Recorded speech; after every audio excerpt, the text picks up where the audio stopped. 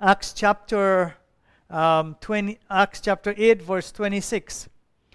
This here is the very last part of the book of chapter 8 that we're going to read tonight. Philip and the Ethiopian eunuch. And we're going to see what God has in store for us. So let's follow along with me as I read verse 26. Now an angel of the Lord said to Philip, this was after he was in Samaria after Peter and John came, and the Holy Spirit was outpoured on the life of the believer in Samaria, except for Simon. And then last week you heard the message of Simon. And here, the next part that we are given here is, now an angel of the Lord said to Philip. That means Philip's work is done in Samaria.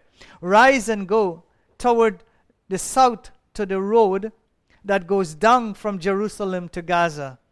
This is a desert place. And he rose and went, and there was an Ethiopian, a eunuch, a court official of Candace, queen of Ethiopians, who was in charge of all her treasure. He had come to Jerusalem to worship, and was returning, sitting in his chariot, and was reading the prophet Isaiah. And the Spirit said to Philip, go over and join this chariot. So Philip ran to him and heard him reading Isaiah the prophet, and asked, do you understand what you are reading? And he said, how can I, unless someone guides me? And he invited Philip to come and sit with him. Now the passage of scripture that he was reading was this: like a sheep he was led to the slaughter, and like a lamb before his shearer is silent, so he opened not his mouth. In his humiliation justice was denied him.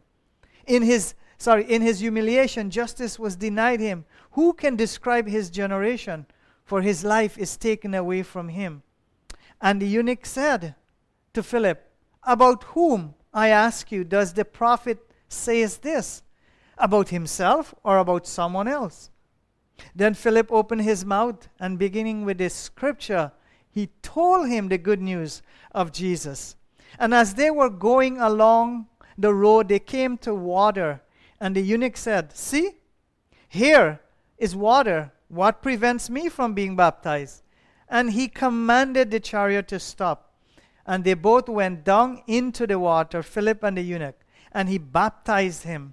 And when they came up out of the water, the Spirit of the Lord carried Philip away. And the eunuch saw him no more, and went on his way rejoicing. But Philip found himself at Azotus, and as he passed through, he preached the gospel to all the tongues until he came to Caesarea. So we just want to ask God's blessing upon his word this evening. Amen. And that is Acts chapter 8, verse 26 to 40, for those of you that are following me. As we come to the end of chapter 8, brothers and sisters, we are presented with the account of Philip and the Ethiopian eunuch. The eunuch who exercised genuine faith, or like I always say, saving faith in coming to Jesus Christ. Last week we looked at Simon, and we saw a man who exercised a faith that does not save, a faith that cannot save, and a faith, like you heard me, will not save. As I was reflecting on the last eight chapters that we have covered so far in the book of Acts, I realized that we are presented with several accounts of first-time experiences in the life of the early church as they preached the gospel of Jesus Christ, which is at that time the gospel that they were preaching was known as Kerygma, or the primitive gospel, meaning that these apostles had no written gospel with them. They had no New Testament with them. They were the messenger. They were the eyewitness and the record of what took place. And that's what they were witnessing. That was their witness. That was their testimony. They were talking about their life and their testimony, their message of the person and work of Jesus Christ. So they didn't have anything written like you and I today. but they were preaching the gospel. It was out from their life, everything that flows out from them. So what are some of the things from Acts chapter 1 all the way to Acts chapter 8 where we are today? There are a number of things that we see that happen for the very first time. Now, I'm going to spend maybe about a minute to go through them because there are several of these things. First, let me start with Acts chapter 2. We get the coming of the Holy Spirit. There was never any other record of the Holy Spirit coming upon the lives of the believer. Acts chapter 2 bear record of the promise that God will send the Holy Spirit of promise. And we see the first coming of the Holy Spirit. Then we have the experience of speaking in tongues. For the first time, the believers not only experience the Holy Spirit, but they also as a sign and a seal that God now is at work in their lives. And you got the speaking of tongues, the evidence that the Holy Spirit has come. And then you have first message preached by Peter in Acts chapter 2. And Peter stood up on that day after being empowered by the Holy Spirit. Peter stood up and preached the very first message with such boldness. And the Bible says the next thing we heard was we have the first set of converts, 3,000 people. So you get the first coming of the Holy Spirit, the speaking in tongues. You get Peter preaching on the day of Pentecost, first set of converts, which is 3,000. Then in Acts chapter 3, after that, you get a healing, the first healing that took place. The hands of Peter and John, as they were going to the temple, they healed the layman who was sick, who was been in that condition for 42 years. And then you have first persecution. The apostles, Peter and John, their message was being rejected. And they were also being persecuted for the name of Jesus. So you get this first-hand experience, the healing, then you get the rejection and persecution coming. Then after that, you get a first prison experience. Peter and John were thrown into prison, Acts chapter 4. And then continue in Acts chapter 4. After that, at the very end, you have the first prayer prayed by the apostles. The church came together for the first time after Peter and John were released. And they went, and the first thing they prayed, and they say, God, give us more boldness. Give us more boldness. And then after that, in Acts chapter You get the needy. The church just came together, and they were selling their possession, and they were giving and meeting the needs of the community. Everyone sold what they have, and they were willing to give and share. And then after that, you get the greed of Ananias and Sapphira, the first two deaths. And then you get the first set of deacons that were elected to serve, Acts chapter 6, to serve tables, to serve the widows, to take care of the fatherless and the widows. And the deacon board was formed with Philip and Simon and the rest of them. And then after that, you get a first person martyred, Acts chapter 7. Simon was martyred for his faith, for the way he presented Christ to the religious leaders. Then you have the first missionary. From that martyrdom of Stephen, you get a persecution, the first mass persecution taking place. Then you get the first missionary and evangelist, which is Philip, to Samaria. And then you get the first outpouring of the Holy Spirit outside of Jerusalem, not on Jews, but on the Samaritans, where God was now going to fulfill his promise in Acts chapter 1 and 8 that the gospel must go from Jerusalem, Judea to Samaria. And here you see this first outpouring on the lives outside of Jerusalem. And some people call this experience here a second Pentecost. But this Pentecost the first Pentecost was on the Jewish people. The second Pentecost was on the Samaritans. And the third Pentecost, from what some people, for what they said, was going to be on the Gentile. And we're going to see that in a couple weeks. And then you have the first account of a false believer. A couple weeks ago, you heard me talk about the faith that cannot save, Simon. And the Bible gives us that one experience, one record of that person who demonstrate a faith that cannot save. And then right now, today we read another account. Right now we have, at the end of chapter 8, we have the first account of a personal evangelism and a conversion as well. One person. And what is unique, brothers and sisters, in the book of Acts, as you heard me just now, there are about 12 things. First of everything. That was the experience of the early church where we are right now. And what is unique about our story today is that most of the conversion that took place of people come to faith in Jesus Christ were mass conversion. From Acts chapter 2 to Acts chapter 8, we see this mass conversion everywhere. People are being saved. From 3,000 to 5,000, many accounts that the Lord was added to the church daily.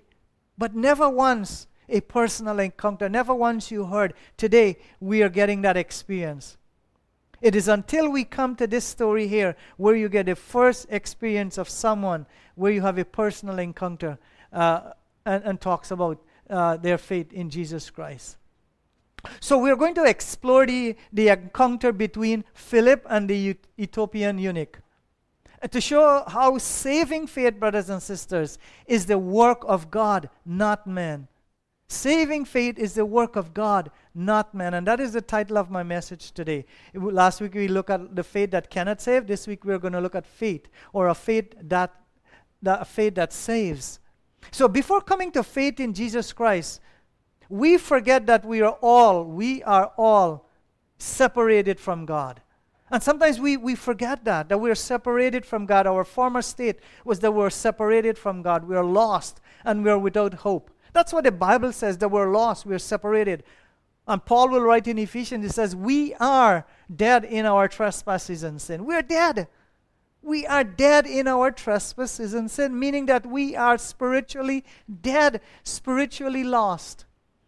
We had no life before coming to Jesus Christ. We were unable to search after God or search after the things of God because we were spiritually blind. And it is through the redemptive work of Christ that caused us to pass from death to life in Christ. It is through the death, the burial, and the resurrection of Jesus Christ that it makes possible for us to go from death to life. And it's only Christ, it's only God can do such a work in the life of a sinner.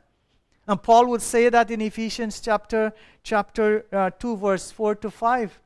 Hear what he says, but God rich in mercy because of the great love which he loved us. Even when we were dead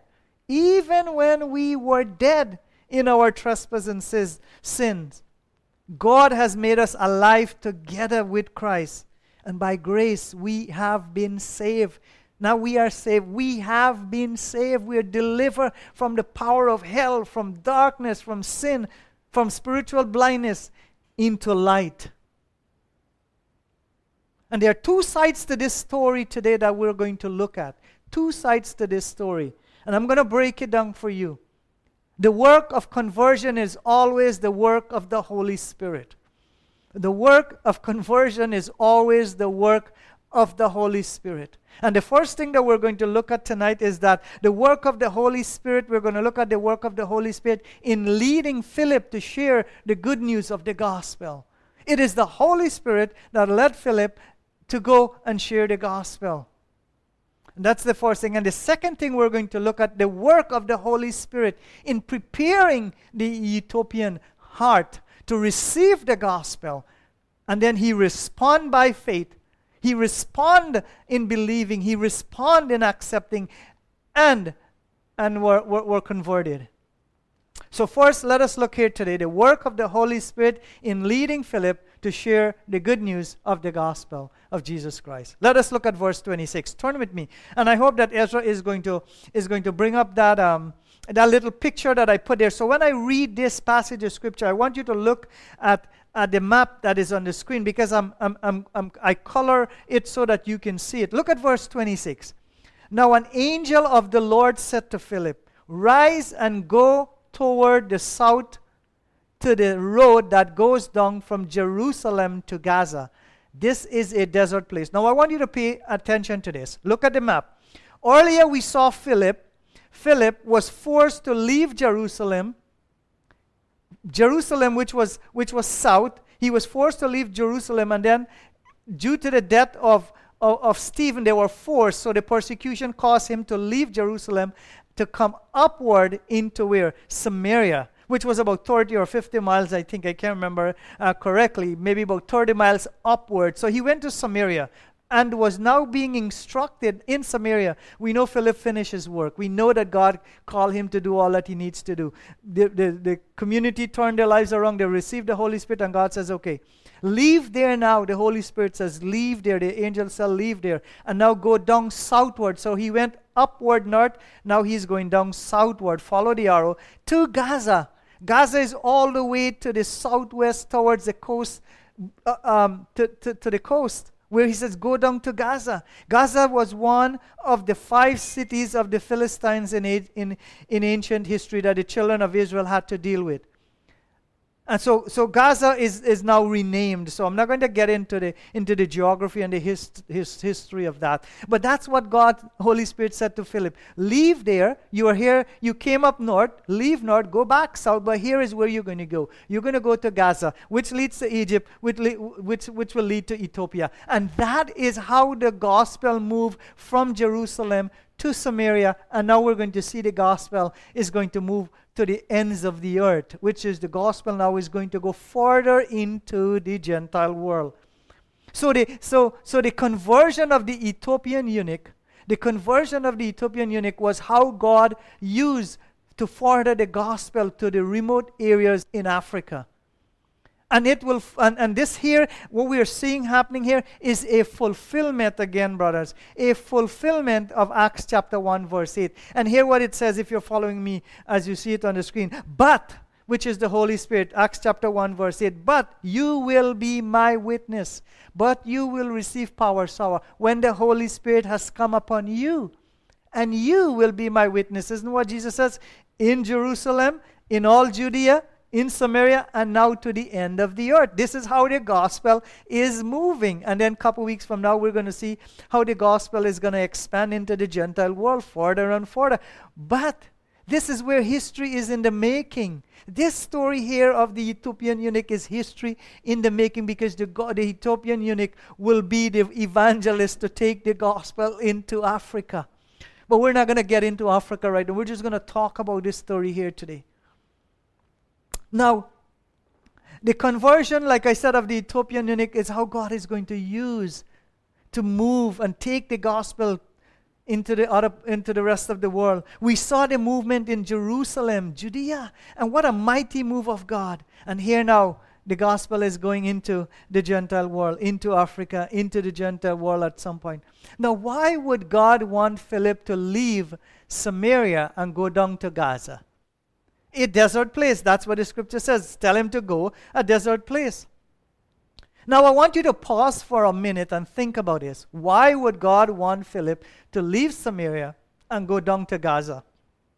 In your mind and in my mind at this point in time, can you imagine what must have gone in Philip's mind? Going from a place that is full of people, a place where the power and the presence of God and lives are being converted, which was in Samaria, to go to a place where there is no people, where there is no one. Go to a desert place, somewhere where nobody is. Maybe there's one soul, one life, and that's what's happening here. God says, leave the multitude and go. Isn't that what Jesus said? That he will leave the 99 and go to the lost sheep. He will go look. And that's what he has done for you and me, brothers and sisters. That God came down and rescued us because we're lost. And here God is seeing a man on a camel, desperate. You see, God had a far greater plan for not only for Philip's life, but also for the Ethiopian eunuch's life. A far greater plan. And a far greater plan not only for their life, but also for the gospel. And you would think that God would want to keep Philip in Samaria because of what was taking place. You and I would want to think so, because that's the mindset today. But this here is a reminder to us that the building of the church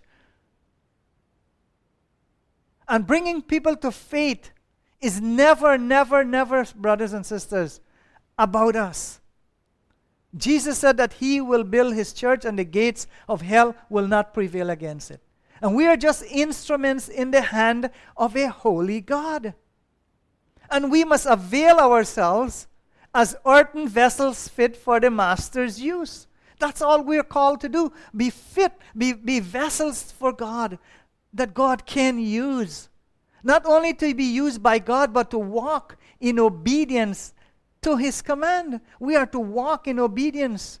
And that's exactly what Philip is doing here. God says, Philip, go. And Philip was ready to go. Philip didn't say, God, you're using me mightily here among the Samaritans, so why are you sending me? Philip, no. Philip says, God, you want me to go? I will go. And that should be the heart of every one of us here today. Our heart must be willing to say, God, you want to use me? I'm going to be used. Whether it's to sweep the floor of the church or whether to wipe the desk or do something, no matter how little it is, if God says to do it, we must be able to surrender our heart and our life to do it. And Philip could have been like one of the popular preachers today. Philip could have chosen to be one of those popular guys today. Started that has a mega church because he already had a mega church. He had no reason to leave. He could have wanting to be the pastor of that church. No, but what matters to him was that his obedience and heeding to the Spirit call upon his life. He could have wanted to choose to be the pastor of that big church. But no, he was willing to obey God. Evangelism, brothers and sisters, is never about the mass or the crowd. Evangelism is never about that. It is always one person at a time, one heart at a time. That is the reason why personal evangelism is important. That is the reason why every one of us is called to be an evangelist. It is important for us to do personal evangelism. Each and every one of us is called to share our faith with our friends and with our families and with our neighbors and those whom we work with. We are called to share and testify of the goodness of God. We sang that tonight or today. We are not called to build something for ourselves, but we are called to expand what God is doing. Train and equip men and women to do the same, to make disciples. And we are never called to hold on to God's work. We're never called to hold on to a group of people. We're never called to just hold on and be comfortable in a church building and say, this is my church and this is my ministry. No, we must be really willing and ready and be obedient to when God calls us to go. And that was Philip. Because we are not building kingdoms for ourselves. We're not building ministry for ourselves. And majority of times when you look and you see names, you see people names are on ministries, this and so ministry and this and so ministry. Yeah, but sometimes it points more to the person rather than to Christ and what God wants to do. And it's always our name. And here Philip was ready and willing to go.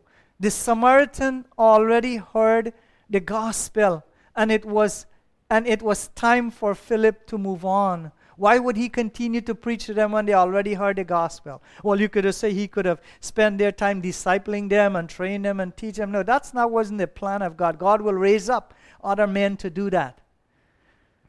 They already heard the gospel, and it was time for Philip to move on. And I love what Oswald J. Smith says. Oswald J. Smith, who was the founder of the People's Church in Toronto. Bayview and Shepherd area, for those of you who know the People's Church. It was founded by Oswald J. Smith. And Oswald J. Smith had this to say. He says, why should anyone hear the gospel twice? Why should anyone hear the gospel twice before everyone has heard it once? Let me read that again for you. Hear what he says. Why should anyone hear the gospel twice before everyone has heard it once. And that is the reason why preach to the same people over and over? He says, go to the lost house. Go to the places where people have never heard it. And that was his heart, that was his passion, that was his desire. And he took the gospel and were obedient to the call of God upon his life. But let's look at verse 27. What the record give, what Luke is giving to us. And Philip, Philip, rose and went. Philip went in obedience to the Holy Spirit leading. And there was an Ethiopian, a eunuch, a court official of Candace, queen of Ethiopians, who was in charge of all her treasure. He had come to Jerusalem to worship. You hear that? This eunuch, Ethiopian eunuch, come to Jerusalem to worship, and now was returning, seated in his chariot, and was reading the prophet Isaiah. He was reading the scrolls of Isaiah. And the Spirit said to Philip, go over and join him. So let me say something about the Ethiopian, because a lot of people that believe that he was just an ordinary man. Just like Simon.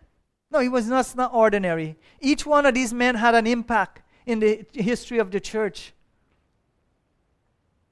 The Ethiopian was a man of power. You hear what it says? A court official. That means he was a man of power. But also let's look at the name Candace, queen of the Ethiopians. Now, it doesn't mean that Candace was the queen, that was her name given to it. It basically, what they are saying here about Candace is the fact that they were called. Sorry, let me go back to my notes here.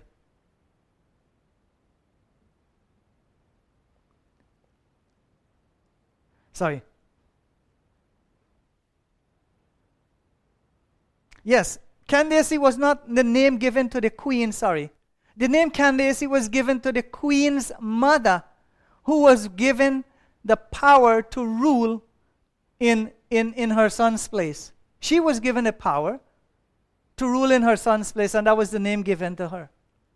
Now, the eunuch, there's something unique about the eunuch, the name eunuch, and the way they were given these names, and you're going to understand from the passage of Scripture. First of all, let's read the law of Moses. The law of Moses forbade eunuchs from entering the temple in Deuteronomy chapter 23 and verse 1. Let me read that for you. No one who's... Here is the reason why it is important, why the Ethiopian eunuch was not able to worship. He came to Jerusalem to worship, but could not worship in the temple. In Deuteronomy 23 verse 1 says, no one whose testicles are crushed or whose male organ is cut off. That means everything from the male is cut off. Shall enter the assembly of the Lord. That means they can't enter into the temple, the Jerusalem temple, anywhere the temple is. These men are forbidden to enter the temple of God. Because one, their testicles are either crushed or their male organs and parts are completely removed. And we know what we call that, when it's completely removed. Eunuchs were men who have undergone what we call emasculation, which is considered a physical defect in ancient history.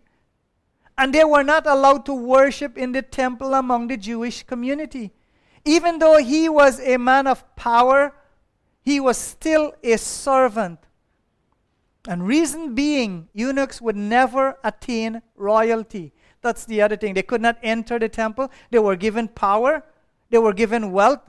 But they will never attain royalty. And these men were representing their country. They were given fame. They were given power. They were given security. And however, these things came with a price. The removal of their private parts, their productive organs, which means they will never be able to have children and raise a family of their own. And will never and one. The other reason why that their private parts were removed is that they would never be in a position to be lured into temptation. So when they go out to do the king's or the queen business, they were not going to be tempted by women because they had nothing to be tempted of. Because of this custom, they were considered trustworthy. They were a man that they could have trust that when they go out, they will do the king's or the queen's business. Not only trusty, but they were loyal to their country and their queen. But what we see here today, and that is a little bit about, so that you understand the eunuch, why they were Ethiopian eunuch, where they come from, who they were, what were the restrictions in their life. So the work of the Holy Spirit, first let us look at the first thing that we said we're going to talk about. The work of the Holy Spirit in preparing the hearts of the Ethiopian eunuch. This is where we are. And there are three things that demonstrate saving faith, brothers and sisters. The preparation of his heart, the providence of God, and the profession of faith in Jesus Christ. Those are three things that will bring about saving faith. The preparation of the heart, the providence of God, and the profession of faith in Jesus Christ. And I believe personally that these same three things has to take place in the lives of everyone who come to faith in Jesus Christ. The heart must be prepared. It is the work of God, and it is the response of us to what God has done in our life that we respond to the gospel. But God is the one who starts the work in our hearts. So the first thing, the preparation of the heart. Let's look at that tonight. Verse 27. And he rose and went, and there was an Ethiopian eunuch. We're going to read back verse 27. A eunuch, a court official, queen of Candace, queen of Ethiopia, who was in charge of all her treasure. He had come to Jerusalem to worship. Now, if he can't enter the temple, how can he come to worship in Jerusalem? If you know that you don't have no private parts, you're forbidden because of this physical defect that you can't worship in the temple, why come to Jerusalem to worship? It doesn't make sense when we read the passage. It doesn't make sense when we understand the restrictions that were placed on this man's life and the things that they were forbidden to do. But why was he in Jerusalem? So he came to worship. It didn't say where he was worshiping or what he did. But his desire was that he came to worship and was now returning, and he was seated in his chariot and was reading the prophet Isaiah, which is Isaiah 53. That's what he was reading. And the Spirit said to Philip, you just go over to the chariot. And that is exactly what did. Philip ran to him and heard him reading Isaiah the prophet. And Philip asked him a simple question.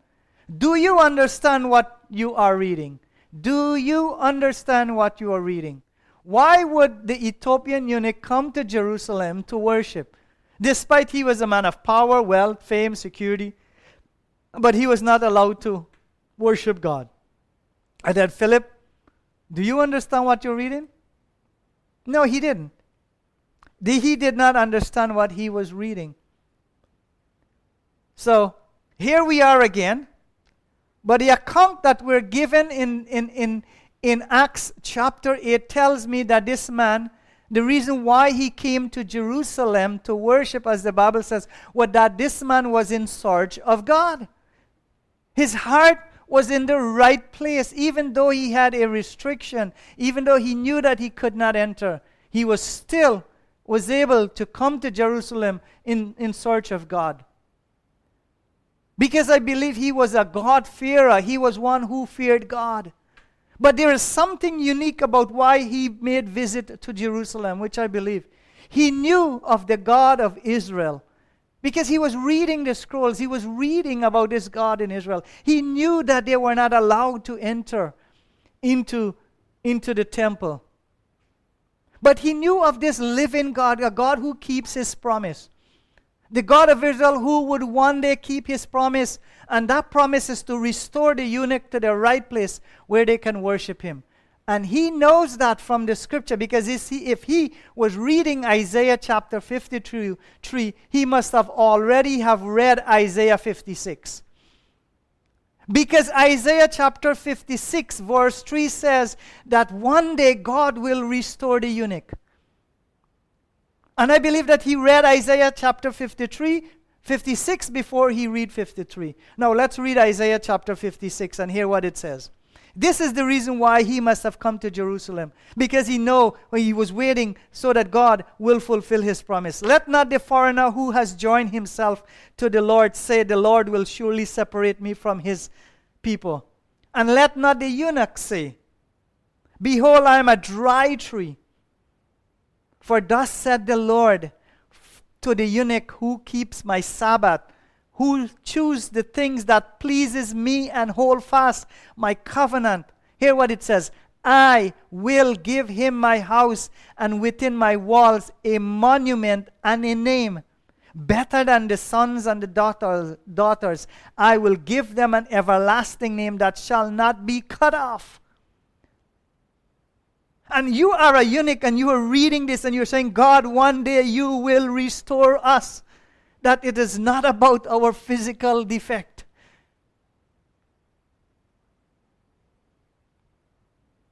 He knew that one day this God was going to restore. He knew that this is what they're going to do. His heart was prepared, like it says there, if those who choose to keep my Sabbath, that he was coming to Jerusalem faithfully. Choose to please me, hold fast my covenant. I will give my house and within my walls a monument and a name. And he was just believing God that God was going to do this work. The eunuch heart was prepared because he knew that God, this God of Abraham and Isaac, will fulfill his promise. And he knew that there is going to come a day that he will be able to worship God. A God who does not care about his physical defect. That one day he can worship this God who does not care about the color of his skin. Who does not care whether he is a Jew or a Gentile. He knew that one day he is going to come into a right relationship with God. And a right relationship starts with the right attitude towards God. And that's what he was doing. That's why he went to Jerusalem, I believe. To worship. Despite he knew that he was not going to enter the temple. But he was willing to sacrifice and being an obedient. To follow after the things of God. It's to believe in God's word, believe in the promises and to trust in him and him alone. And that is how we come to faith in Jesus Christ. Because of the providence of God, because of what God is able to do. When Philip asked him, do you understand what you are reading? He's reading the scroll. He left, picked up a scroll from Isaiah and was coming back. Isaiah 53, he wants to read, wants to know more about his God. And Philip asked him one question. And the eunuch responded with 3 other questions. And that's what we're going to continue to look at, which is going to help us to understand saving faith. So we see the work of God in the life of Philip. Now we're seeing the work of God in the life of the eunuch. And the providence of God provides a mean. God, bring Philip. And ask him, do you understand what you're reading? Because he had no clue. First question. Hear what he says. Here's the first thing. He responded with a question. Philip said, do you understand what you're reading? He responded, how can I unless someone guides me? And he invited Philip to come and sit with him. But I love his response. How can I understand unless someone guides me? This brings us to what a passage that Paul wrote to the church at Rome in Romans chapter 10 and verse 13. Hear what Paul says to them. Everyone who calls on the name of the Lord will be saved. How will they call on him whom they have not believed? And how are they going to believe in him whom they have not heard? And how are they going to hear without someone preaching? And how are they going to preach unless they are sent? As it is written, how beautiful are the feet of those who preach the good news. So faith comes from hearing, and hearing the word of God. What was he reading? He was reading the word of God. Even yet he did not understand. God provided the means for him to understand it. And that is what God does today. That is what God is doing today, providing the means so that you can understand the message of the good news of the gospel of Jesus Christ, raising up preachers and teachers and men all around the world and all around the country, to preach, to teach to share the good news of the gospel of Jesus Christ. And Philip was right there, not because of the right time, but because it was God's time. And that's what happens to every one of us. Hear what he was reading. Even though he was reading Isaiah 53, verse 32, yet he could not understand. Like a sheep, he was led to the slaughter. Like a lamb before his shearer is silent, so he opened not his mouth. In his humiliation, justice was denied him. Who can describe his generation? For his life is taken away from him. And the eunuch, second question, eunuch says, well, I don't understand unless someone can help me understand. The eunuch said to Philip, about whom, I ask you, does the prophet say this?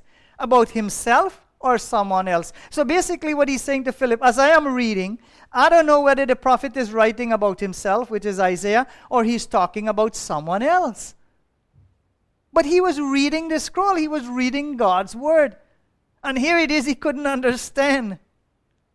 And Philip opened his mouth and beginning with the scripture. What Philip did? Philip starts with the scripture, the word of God, and he told him the good news about Jesus Christ. Faith comes by hearing, and hearing the word of God. Isn't that what Paul says? It starts with the word of God. The seed is planted in the heart of men and women through the power of the Holy Spirit. Philip began to explain Isaiah 53 that the servant that he's reading about is Christ, the Son of the living God. You see, the eunuch's heart was prepared to hear the good news of the gospel. The good news is about Jesus Christ. The good news is about the person and the work of Jesus Christ. The birth, the life, the death, the burial, and the resurrection of Jesus Christ. The good news is not about you and your story. The good news is not about you and your story. No, the good news is about Jesus Christ and Him alone. Philip did not tell him about that God was doing wonderful thing in Samaria, and lives were changed and transformed, and the power of the Holy Spirit was mightily at work in Samaria. Philip did not even get into that. He told him about the word, the scripture, and he told him about Jesus. Our witness is not about us, brothers and sisters. Our witness is not about you and me. Our witness is about Jesus. We need to proclaim Him, and He needs to be glorified, and He needs to be lifted up. He told him about the Lamb of God. He told him about the suffering Lamb who was now willing to lay down His life, who laid down, now was willing, but laid down His life on Calvary.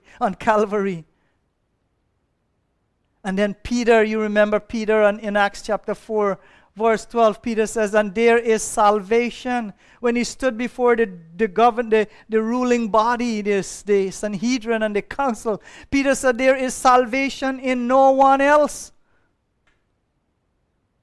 Shintoism, Buddhism, any sort of ism, there is no salvation in no one else. No other ism. There is salvation in only, there is no other name under heaven given among men whereby which we must save. It's only through the name, it's only through the death, the burial, and the resurrection of Jesus Christ that you can come to faith. So we see his heart was prepared. We see the providence of God in the man's life, that God provides the mean. Prepare his heart, provide the means for him to hear the gospel through Philip. Philip preached the word, tell him about who this suffering servant that he's reading about, explain the scriptures to him, preparation of the heart, the providence of God, and now the profession of faith. And as they were going along the road, Philip and him starting to talk, and they were traveling. The Ethiopian saw some water, and here what verse 30 says, and as they were going along the road, they came to some water, and the eunuch said, see, here is water. What hinders me, or what prevents me from being baptized? You hear the word, acknowledge his faith in Jesus Christ, and now is ready to baptize. What hinders me? There is nothing that hinders you from being baptized. You don't wait for baptism to come. You love the Lord, you give your life to Jesus, you go baptized. That's what the Bible says. Believe and be baptized. What hinders me? He says, there is nothing hinder me. I am prepared. I am ready. I'm willing to serve the Lord. I'm willing to testify of Jesus in my life. I'm not afraid of anything. Baptism follows repentance, brothers and sisters. When you give your life to Christ, you go and you baptize. That's what the Bible teaches. Baptism is an outward expression of the inward transformation or reality of the Holy Spirit work in regeneration. In the life of a believer, the desire from repentance is baptism. Is that you now identifying yourself with Christ. And the Ethiopian was not afraid to identify himself with Christ. Some people says, well, I got to wait. I don't know, I accept Jesus, but I don't want to be baptized. Why you don't want to be baptized? Baptism is a necessary thing for you as a believer to walk in obedience to the teaching of Christ. What did Paul says? Paul says, I am crucified with Christ. Nevertheless, I live, but Christ that lives in me. And the life that I live, I don't live now after the flesh. I don't please man. I please God who loved me and gave himself for me. And saving faith is the work of the Holy Spirit to bring people to faith in Jesus Christ. It is the Holy Spirit who prepares the heart. It is the Holy Spirit who provides the means to hear the good news of the gospel of Jesus Christ, give you the understanding to respond to the gospel. And it is the Holy Spirit who is responsible for the regenerating work in the life of a sinner. Romans chapter 10 verse 9 says, if we confess, brothers and sisters, if you confess, if me confess, if we confess our sins, if we confess, with our mouth that Jesus is Lord, Jesus is Lord. If you confess, if you acknowledge that Jesus Christ is Lord, not Lord of everybody else, but Lord of your life. He's Lord of your life, not somebody else. Some people hold off. They say, yes, I want to be, I love the Christians. I love to go to church, but I don't want Jesus in my heart. You're not ready to confess Jesus as Lord? Hear what the Bible says? If you confess with your mouth that Jesus is Lord and believe in your heart, that's what the Ethiopian was doing. He confessed Jesus. He already knew it deep down in his heart that he wants to follow Jesus. And that God raised him from the dead. You will be saved. Not that you might be saved. No. The work of the Holy Spirit starts when you accept Jesus Christ as Lord and you believe in your heart that he died for your sin and that he rose again triumphantly, victoriously to set you free from the power of sin, from death, from hell. And that is the work that has been done and accomplished for you and me, brothers and sisters. If we confess with our mouth, and that's all it takes to become a Christian. That is saving faith. You don't have to do anything fancy and work up. But then I love 1 John verse 1 and 9. If we say that we have no sin, we deceive ourselves. And the truth is not in us, but if we confess our sins, brothers and sisters, if we confess our sin, he is faithful and just. God is faithful, not nobody else. God is faithful and just to forgive you. Yes, God forgives you. Every sinner who repent of their sin and confess that Jesus Christ is Lord and believe in their heart, the Bible said they will be saved. But hear what John is saying. Forgive. God is faithful and just to forgive you and forgive us of our sin. God forgives us. God cleanses us from all unrighteousness. Completely remove your sin. And brings you into a right relationship with God. But we must acknowledge that we are a sinner and that we need a Savior. And that Savior is Jesus Christ. When the Ethiopian eunuch heard that suffering lamb, that one who went, as Isaiah 53 was saying, like a sheep he was led to the slaughter, he knew when he heard that is the Son of the living God, the Lamb of God who gave his life. He knew that he was a sinner and that he needed a Savior. And this is the Savior who is going to restore him. Not because of the color of his skin, not because of the defect of his body, not because of anything, not because of his race or his creed, but because, yes, we are one in Christ, and that's what Jesus has done on the cross for you and me.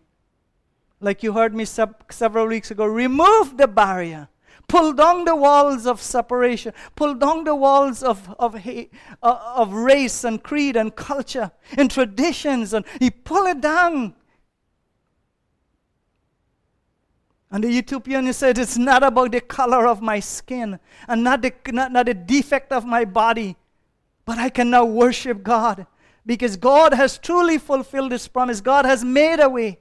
And that way is through Jesus Christ and through Christ alone. That is the reason why he was saying, look, there is water. Look, I have given my life to Christ. And look, I am going to be identified with this Jesus. And it was that Ethiopian eunuch who took the gospel to the regions of to Africa. And that's how the gospel reached Africa. And you know what? There are many, many who came, church fathers who were men of God who came from Africa. Go read the church history. You're going to know how many came from Africa. But there's something more before I bring this to a close that I want to end with. There's verse 36 that we just read, which says, and they were going along, and he says he wanted to be baptized. But when you read your Bible in the ESV and in the NIV, you will not see verse 37. And it's not a mistake. Only in the King James Version you have a verse 37. You only have 38, from 36 to 38 in ESV and many other translations, because many scholars do not believe that this one verse, someone included that there to say that Philip asked him to confess with his mouth and believe in his heart. That's not what it is. But for the passage that we read tonight, I'll read verse 38, and you can read verse 37 for yourself. And he commanded the chariot to stop, and they both went down into the water. And Philip the eunuch, and they baptized him. Yes, he was baptized. And when they came up out of the water, the Spirit said, Lord, carried Philip away, and the eunuch back to his place. And he was rejoicing. Philip found himself in Azotus, and he passed through and preached the gospel to all the tongues until he came to Caesarea. And in a couple weeks' time, as we come closer to the end of Acts chapter, the end of Acts, you're going to see the gospel reaching to where Philip were Azotus and many other places. And then Paul is going to take the gospel on his 3 missionary journey. And I trust and pray that you truly understand that that the saving faith is the work of the Holy Spirit to prepare the heart, to provide a means for you to hear the gospel, and also for the profession, for your response when you hear the good news of the gospel. That is what God has done. That is the work of the Holy Spirit. And I trust and pray for, if you don't know who Jesus Christ is, that you will surrender your heart. You will surrender your life to Him. That you will confess Him as Lord and as Savior. And repent of your sin and allow Him, if you hear the gospel, as you prepare your hearts to respond to the truth of the Word, submit and surrender your life. Amen. Let us pray. Father, we give you thanks and we give you praise for your word. Once again, God, we can so rejoice because all of what we read here today, all of what we understand here today, all of what, God, you have bear record and witness to our heart, it's the work that you have done in our lives. That's why many of us here tonight, those that are joining, oh God, by television or phone or whatever means, YouTube or Facebook, whatever means, God, they're joining to hear your word, God. Everyone came to such a place in their life because it is through the word. Faith comes by hearing and hearing the word. And God, it's time and God, we surrender our hearts to you like the Ethiopian eunuch, like Philip, like Peter, like James, like John.